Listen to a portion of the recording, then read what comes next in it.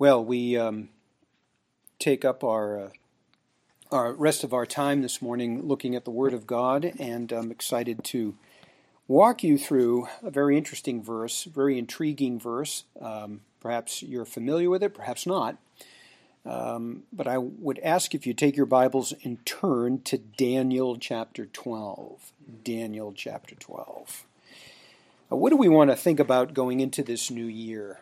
There are many biblical truths that we might do well to remind ourselves of as we launch into 2022, but given the current distress of our society, the weakening condition of the body of Christ at large, and our ongoing study in the book of Hebrews, it makes good sense to me to focus our attention on the future blessing that God has for us, which is also one of our greatest motivations to avoid things like drifting and temptation and stay the course in this new year to come. Now, you've heard me say plenty of times since we began the book of Hebrews, and I'll say it again now, that this truth of God's future blessing has a tremendous impact on the Christian's fight of faith. It's arguably one of the most beneficial truths that God has given to us. We've come to understand and appreciate it from our study in Hebrews, but it's all over the Bible. In fact, you know full well that the writer to the Hebrews uses the Old Testament saints, the champions of righteousness of old, as examples, sterling examples of just how powerful this truth is for getting believers up spiritual hills and past obstacles and through valleys and eventually to the other shore. So let's rehearse it again, this time from the book of Daniel, the end of the book of Daniel, which is a passage that talks about the end of time. The passage is Daniel 12, verse 13. And it goes like this. He said, Daniel, as for you, go your way to the end. Then you will enter into rest and rise again for your allotted portion at the end of the age. What a verse. Very interesting, to say the least. It belongs to the theme of perseverance, staying the course, fighting the fight of faith because of God's future blessing. Now, the way I would like to bring the practical significance of this verse to you this morning is by propositions, much in the same way that the Puritans did themselves. And if you're familiar with any Puritan writing, you'll see that, Jonathan Edwards especially. So I have 8 propositions that I've taken directly from this one verse, and there are likely more that we could discuss, but we have only time for these 8 in the space we have today. So you'll find them published in your bulletin just to save time. And I want to say that by proposition, I mean a thesis, a hypothesis, something I'm arguing to be true from this verse in its context. And hopefully you will see how I arrive at each one of these. The first proposition then has to do with the way of God's command. The way of God's command. And this is the proposition. The way that God commands believers to go is His way that they make their own. The way that God commands believers to go is His way that they make their own. That's the proposition. And that comes from Daniel 12, verse 13. God commands Daniel, go on your way. Now, this command comes in the context of a very terrible future events that have their start in Daniel's lifetime and will go right to the very end of time. And as frightening as they may seem, God tells Daniel to continue to live his life as he has been. Now, we shouldn't think for a second that God is giving Daniel here some freedom or the right to define the way of life, the way that he should go himself. All unbelievers, of course, do just that. right? They carve out a way of life for themselves according to their feelings and wants and what will justify their ungodly lifestyle. And sadly, many in the church have been following suit. But this is not what God was commanding Daniel to do. That would be actually contrary to everything that the Bible teaches, right? The Bible teaches that there are only two directions in life, a godless one and a godly one. And the two are diametrically opposed to each other. One sage declares there is a way which seems right to a man, but in the end it's the way of death. Another says that the way of the transgressor is hard, both speaking, of course, of the exact same way. The Apostle Paul would write much later in his magnum opus, the book of Romans, about the way unbelievers go. He said they did not see fit to acknowledge God any longer, so God gave them over to a depraved mind to do those things which are not proper. In other words, God lets depraved people go their own way. And that's really a form of judgment. Praise be to God that He has saved us out of our own ways and has given us a new way in Christ, which is, of course, the other way. Only two. This is the other one. The Old Testament saints also believed and anticipated this new way for sure. Isaiah declared in Isaiah 53, "All of us like sheep have gone astray. Each of us has turned to his own way, but the Lord has caused the iniquity of us to fall on him." Jesus had to come in order to change the course of our direction in life and deliver us out of darkness and into God's marvelous light. Jesus himself declared, "I am the way, the truth, and the life, and no one comes to the Father except through me." And he even showed us the right way to live.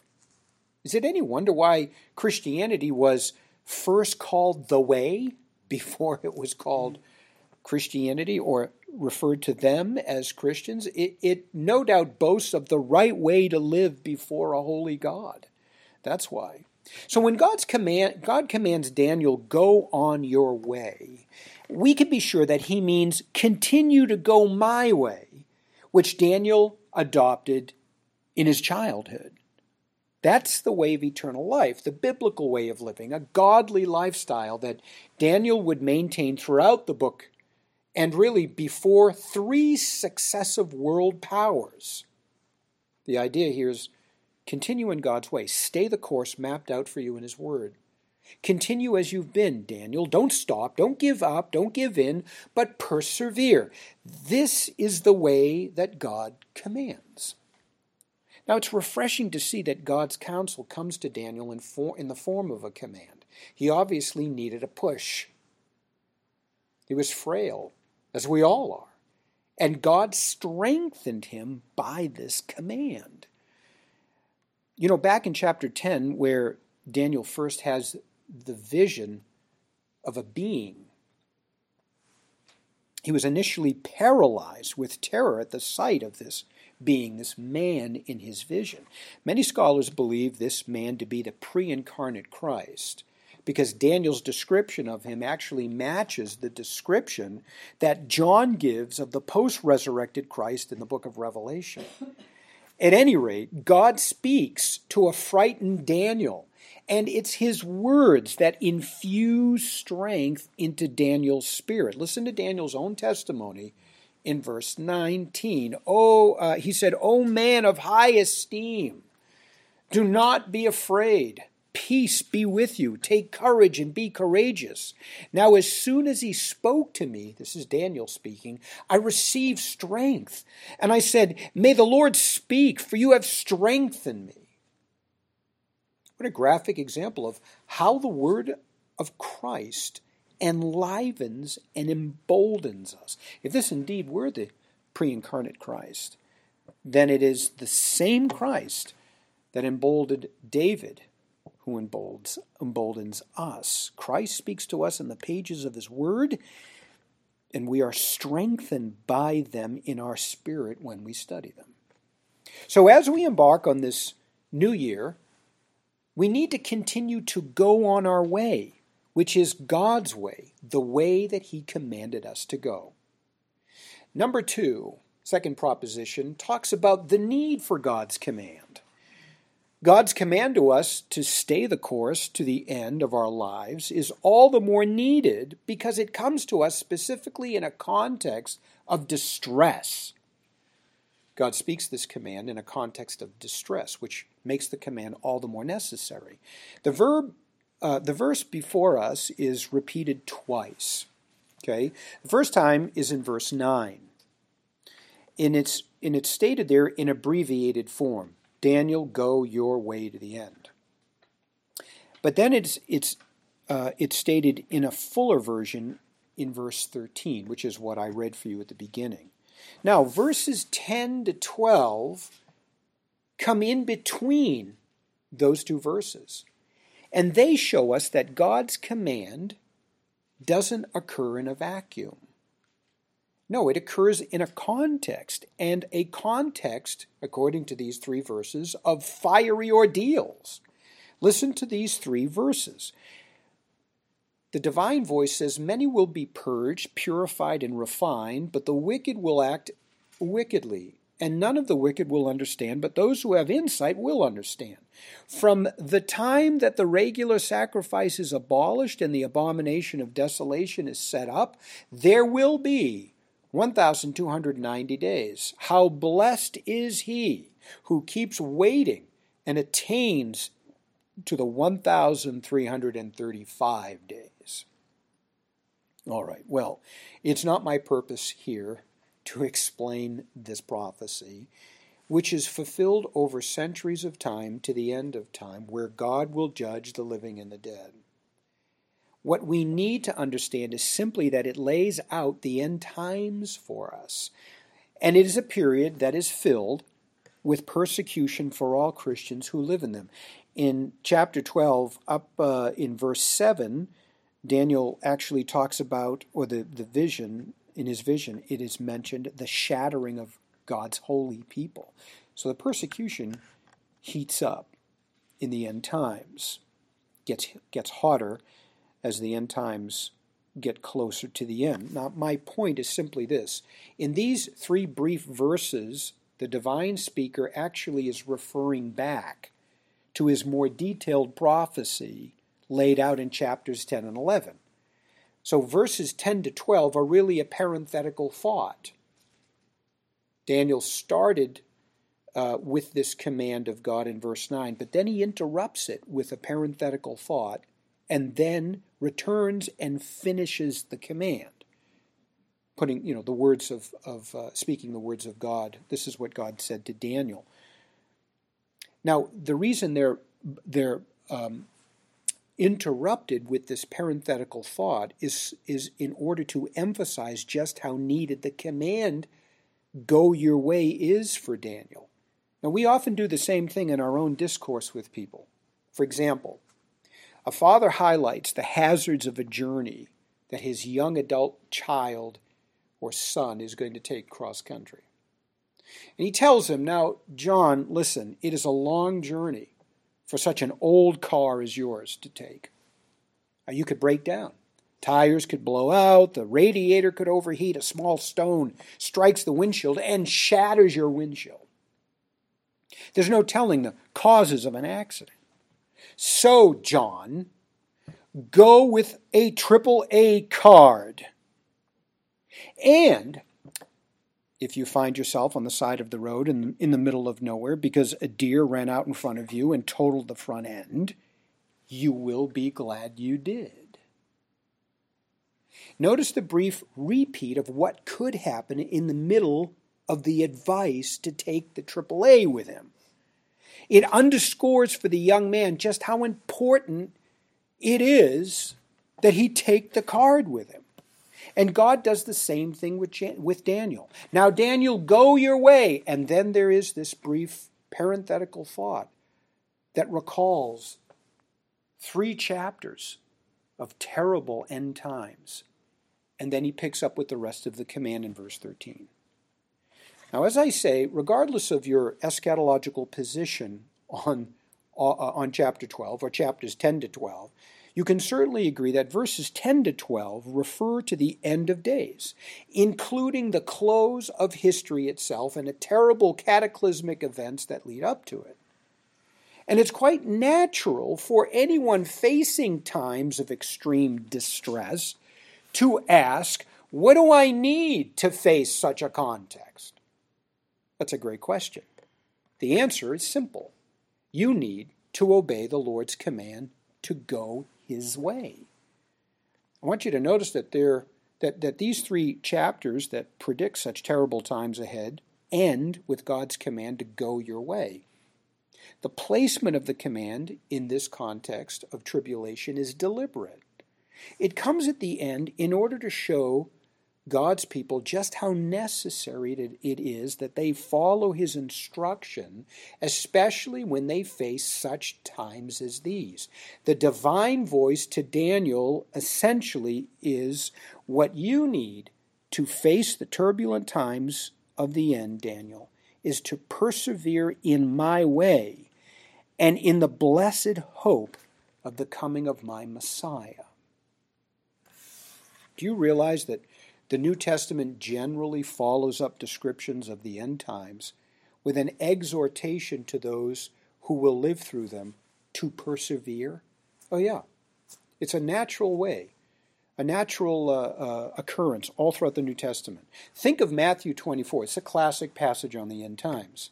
When the disciples asked Jesus when He would return to set up His kingdom, Jesus doesn't give a straightforward answer, or just a straightforward answer. He gives, of course, a straightforward answer, but He includes in that answer admonitions throughout His answer as to how they should live through it.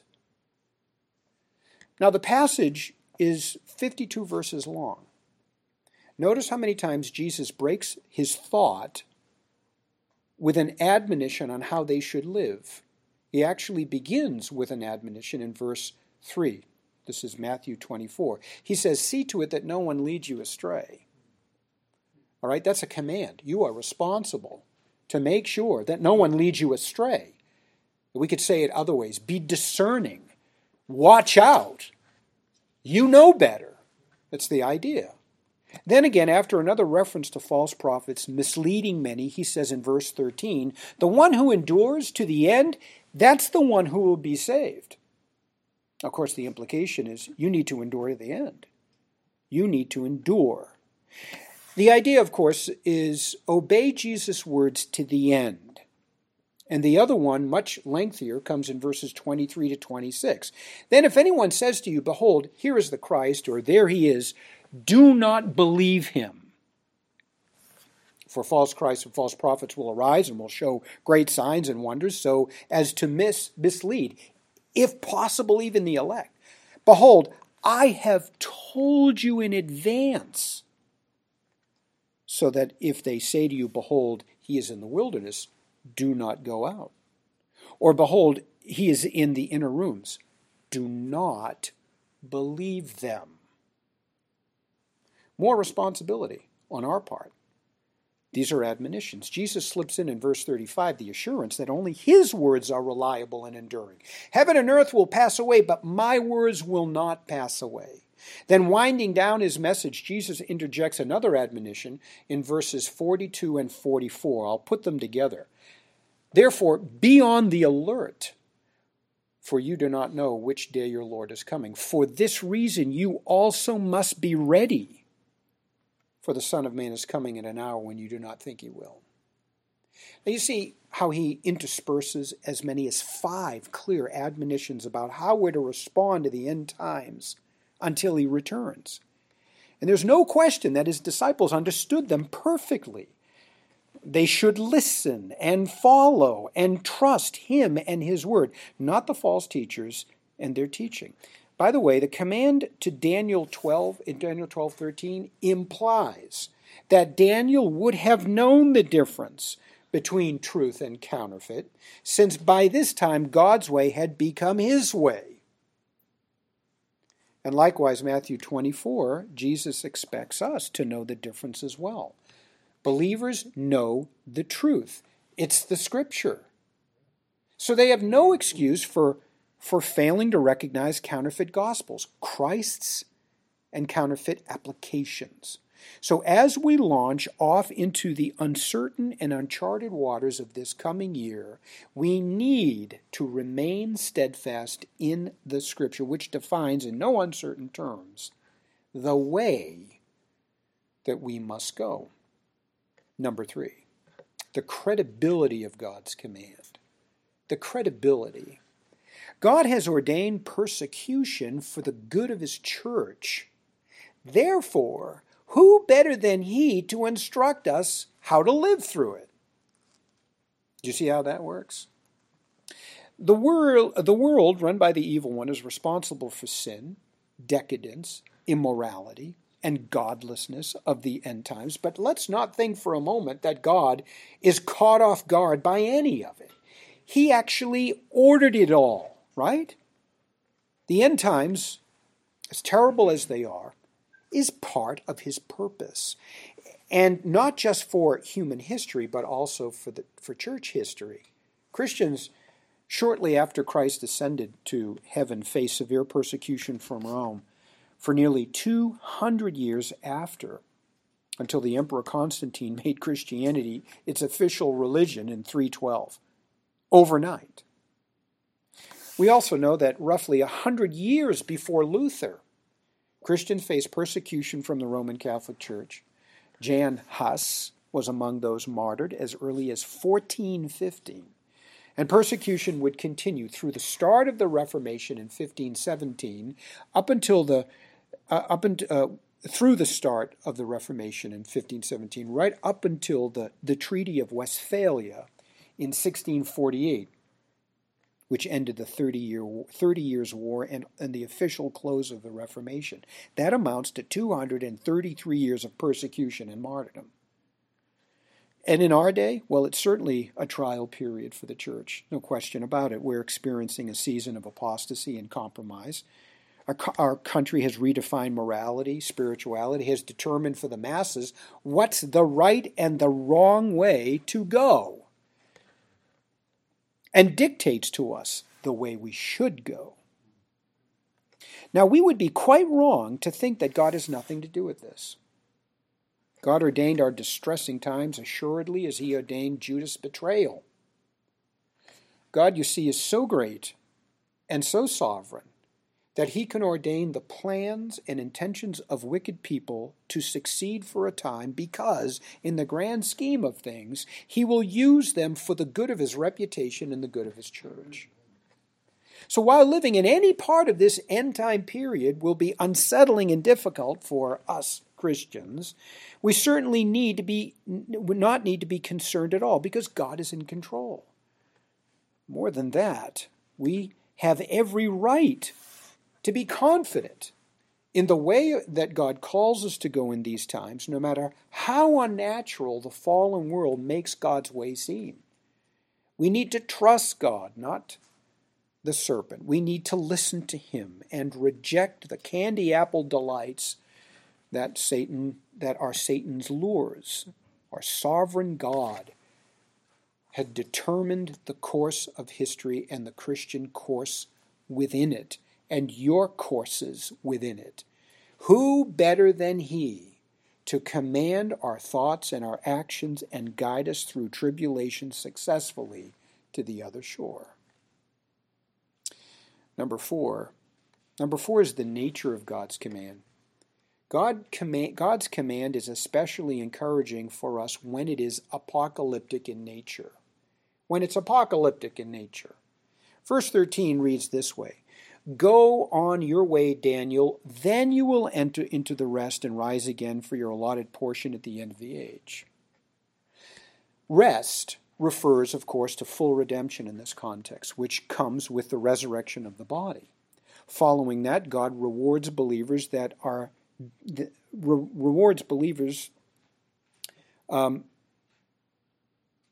the rewards are befitting their investment. By the way, Daniel 2:13 is one of the clearest statements on the resurrection in the Old Testament. Just so, in case you're wondering about that wonderful verse on the resurrection. Now let me back up a bit and say this. God has seen fit to deliver his precious word to us by a number of different genres in the Bible. Genres. What are they? Well, a genre is a category of literature. And there are a number of them in the Bible. We have poetry, historical narrative, law, gospel, epistle, wisdom, and so on. And each is meant to impact the reader of Scripture in a different way, which just shows us how relational God made his word. Another literary genre that you should be familiar with then is apocalyptic literature. It's designed to encourage believers to press on in their spiritual race no matter how bad it gets, simply because God will prevail. That's apocalyptic literature. Now, I'm not talking about Bible prophecy. That's broader. Where both have to do with the future, prophecy predicts various outcomes in different times in the future. It predicts the near future. It predicts the far future. It, too, is by nature encouraging. We all know how important fulfilled Bible prophecy is for evangelism. It's a great place to take Bible skeptics and show them just how true and reliable God's Word is. For believers, apocalyptic literature is a great place to go for strength and comfort and encouragement because it focuses on the very end of time. That is, how time will wind down to the end and what happens at that very point. According to the Bible's apocalyptic literature, such as parts of Daniel and the entire book of Revelation, God prevails. His truth prevails. His justice is meted out. God judges and sentences Satan and his demons and all who reject Christ. And he rewards his redeemed own. Go on your way, Daniel, God commands. Then you will enter rest and rise again for your allotted portion at the end of time. That is the exact same promise to us as well, and it doesn't get any better than that. As we embark on 2022, let's go on God's way, for there's no doubt that way dead ends into heaven, where there is everlasting joy with our first love. Number 5, the wisdom of God.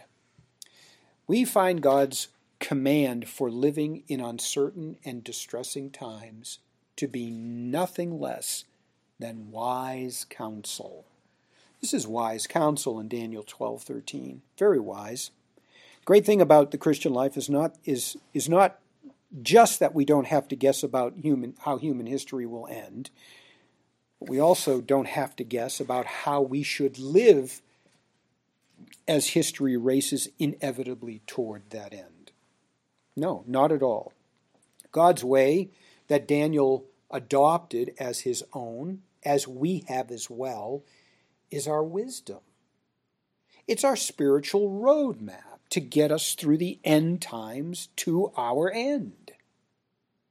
Scripture is the greatest asset to the faith. Sadly, many Christians don't often see that because the greatest doesn't always mean the easiest, as we all know. God's way is completely opposite, you see, of the immoral and depraved current of humanity. And if we go God's way, well, it becomes painfully obvious to both of us, and both us and unbelievers, rather. Because the world, and specifically the declining Americanism that we are living in, perceives God's way to be unnatural, unhealthy, unfriendly, hostile, of course, racist. We should never doubt for a moment that God's way is the right and wisest way on which we should go, no matter how foolish it's made out to be or how hazardous it can become to travel. We should remember as we head into the new year that God's way dead ends into glory, for whoever wishes to save his life will lose it, Jesus says, but whoever loses his life for my sake will find it. Number 6, the motive of God's command. The assurance of entering into God's rest through resurrection and receiving what he has allotted for us is our greatest motive for going on our way to the end. It's the greatest motive. There can be no question as we read verse 13, Daniel 12:13, that embedded into God's command was the assurance of a perfect outcome for Daniel. Perfect outcome. God didn't say, go your way to the end and leave it at that. There is a good reason that Daniel should live by God's truth to the end of his life, and that's because it will usher him into the very presence of God with great reward. Daniel was assured of this. You see, assurance of salvation is not just for those who may doubt God or even doubt their own salvation in uncertain and spiritual hostile climates.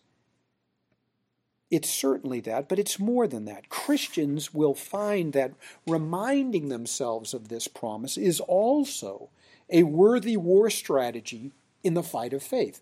Jesus gave this very assurance to his weary and frightened disciples, right? John 14. Do not let your hearts be troubled. Believe in God. Believe also in me. In my Father's house are many dwelling places.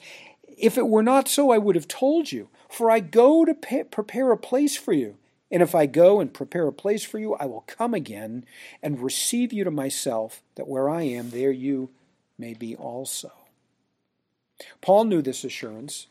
It motivated him to stay the course in difficult times. This is the testimony at the very end of his life, 2 Timothy 4, 6-8. The time of my departure has come. I have fought the good fight. I have finished the course. I have kept the faith. By the way, that's code word for going God's way. In the future, there is laid up for me the crown of righteousness, which the Lord, the righteous judge, will award me on that day, and not only to me, but also to all who have loved his appearing. He was motivated. And Peter urges us to holy living in the end times with the great assurance of a blessed end. He writes, 1 Peter 5, 6 and 7, Therefore humble yourselves under the mighty hand of God, and that he may exalt you at the proper time. Cast all your anxiety on him because he cares for you. After you have suffered for a little while, the God of all grace, who called you into his eternal glory in Christ, will himself perfect, confirm, strengthen, and establish you. As we enter the new year, beloved, be motivated to go on God's way by its assurance of resurrection and reward. Number 7, the proving of God's command. We demonstrate that we are genuine believers and qualified recipients of God's reward by going this way to the end. Perseverance in the way is prescribed in Daniel 12:13. Notice the subtle cause and effect relationship between the two parts of verse 13. God's command to Daniel comes in the first part of the verse. Go on your way to the end. The second part of the verse begins, then you will enter into the rest and rise again for your allotted portion at the end of time. Obviously, God isn't promising Daniel that he will live to the end of the age, but he will receive a reward at the end of the age through resurrection from the dead. But the relationship between the two parts of this verse is causal. Do you catch that? If Daniel truly belongs to God, then he will persevere to the end of his life and receive a reward at the end of time. If this sounds strangely familiar, that's because the writer of Hebrews teaches the same truth in several places in his letter, especially chapter 11, verses 13 to 16, which we heard read this morning in our scripture reading. It showed that the Old Testament saints were looking for heaven. They were living in reaching for it, because that's what genuine believers do. Only God's people live this way and will enter the better country. He certainly believed that those in the church who persevere in godliness to the end of their lives do so not to achieve salvation, but because they were saved to begin with. And that is how saved people live. We're talking about the writer to the Hebrews and his understanding of this, and he's quite right. That's how Paul lived. We just saw that from 2 Timothy chapter 4. No one can live a life of obedience to God who is not first born again. If you don't know the Lord personally, haven't been made alive by the work of the Holy Spirit, haven't borne the fruit of faith and repentance, then try as you may to live according to the Bible, you will find it to be a very exasperating and short-lived enterprise. It's only those who have been delivered from darkness to light, from condemnation to eternal life, who desire to obey the Lord out of sheer love for Him and will remain loyal to Him to the end. They'll be characterized by obedience. And this is what I mean by the proving of God's command. God's commands will prove you to be either counterfeit or genuine sons and daughters of God. We begin this new year with a firm resolve, then, to persevere in the faith to the end of our lives because we belong to God. Finally, number 8, the rewards of God's command. God has ordained an allotment of eternal rewards for those who remain faithful to the end of their lives. All that we've said so far by way of propositions show us just how rewarding it is to live by the word of our Creator and Sustainer. This last proposition in the lineup focuses on eternal rewards that God stands ready to give us when all is said and done and we're with the Lord forever. God speaks to Daniel of his allotted portion. That's an interesting phrase. It suggests that Daniel, as a genuine believer, faithful believer, will not only receive a reward at the end of time, but receive exactly what God has allotted or ordained for him. The Old Testament gives us very little information regarding our allotted portion in glory, but the New Testament does give us quite a bit. It calls them rewards, our allotted portion. Of course, eternal life is certainly one of the great rewards of the saved life, and motivation enough for any believer to press on. But according to 1 Corinthians 13, Paul speaks of rewards in addition to eternal life. And they correspond to the kind of work that we do for God in the name of Jesus during our lifetime. Here's what he says: each man must be careful how he builds on this foundation of Christ. If any man builds on the foundation with gold, silver, precious stone, wood, hay, straw, each man's work will become evident. For the day will show it, because it is to be revealed with fire. And the fire itself will test the quality of each man's work. If any man's work which he has built on it remains, he will receive a reward. If any man's work is burned up, he will suffer loss, but he himself will be saved, yet so as through fire. Building here obviously refers to our Christian lives and how we invest in the kingdom. We can waste time that God has given us to serve Him. We can listen to the wrong people. We can engage in fruitless endeavors. Or we can be busy ministering for Christ, making each moment of our lives count for the kingdom, planning how we will use our time to make eternal differences in the lives of others, and so on. Either way, on the day that we stand before the Lord, His assessing fire will put all that we have produced for the kingdom to the test. And what remains brings God's corresponding reward.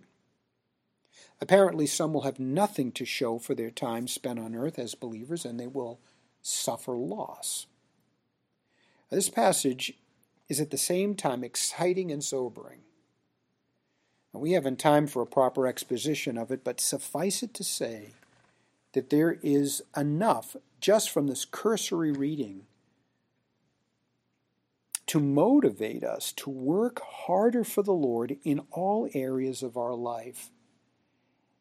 And that is the proper attitude to have going into this new year. We should look at 2022 as an expression of grace and mercy to us. God gave us another year in which to invest in the kingdom. Well, God's commands to us to go His way, and it is the only right way and godly way to go, is a great command. Such a command is indispensable. It's very much needed. It's likewise credible. It's encouraging by nature. It's wise. It's motivational. It exposes truth from error, and it's rewarding. Rightly did the psalmist say, the precepts of the Lord are right, rejoicing the heart. The commandment of the Lord is pure, enlightening the eyes. As we begin a new year, take out your day timer and plan your weeks and months around worshiping God, both private worship as well as communal worship. Reserve private time with your first love, praying to and communing with Him. Resolve to be more God-conscious. Determined to know the Word better this year, to use your spiritual gifts more, to tell people about Christ, fellowship with God's people. Starting with the members of your own local church. Use God's time wisely. Invest in the kingdom. Glorify God with your bodies. Go on this way, your way, God's way, to the end. Then you will enter into rest and rise again for your allotted portion at the end of the age. Our Father, we thank You for this time together and for the word that You have preserved for us, an ancient word which has new and profound application. Lord, we do pray that we will know Your way better, that we might make it our way all the time, that we will travel and not get weary, that we will fight and not give up, that we will run and not slow down, because we know what awaits. We pray that we would all be so encouraged today because of the truth that we have studied this morning. And we pray that we will carry it with us into this new year, and that we will put feet to it. And Lord, we do await Your appearing. We long for it.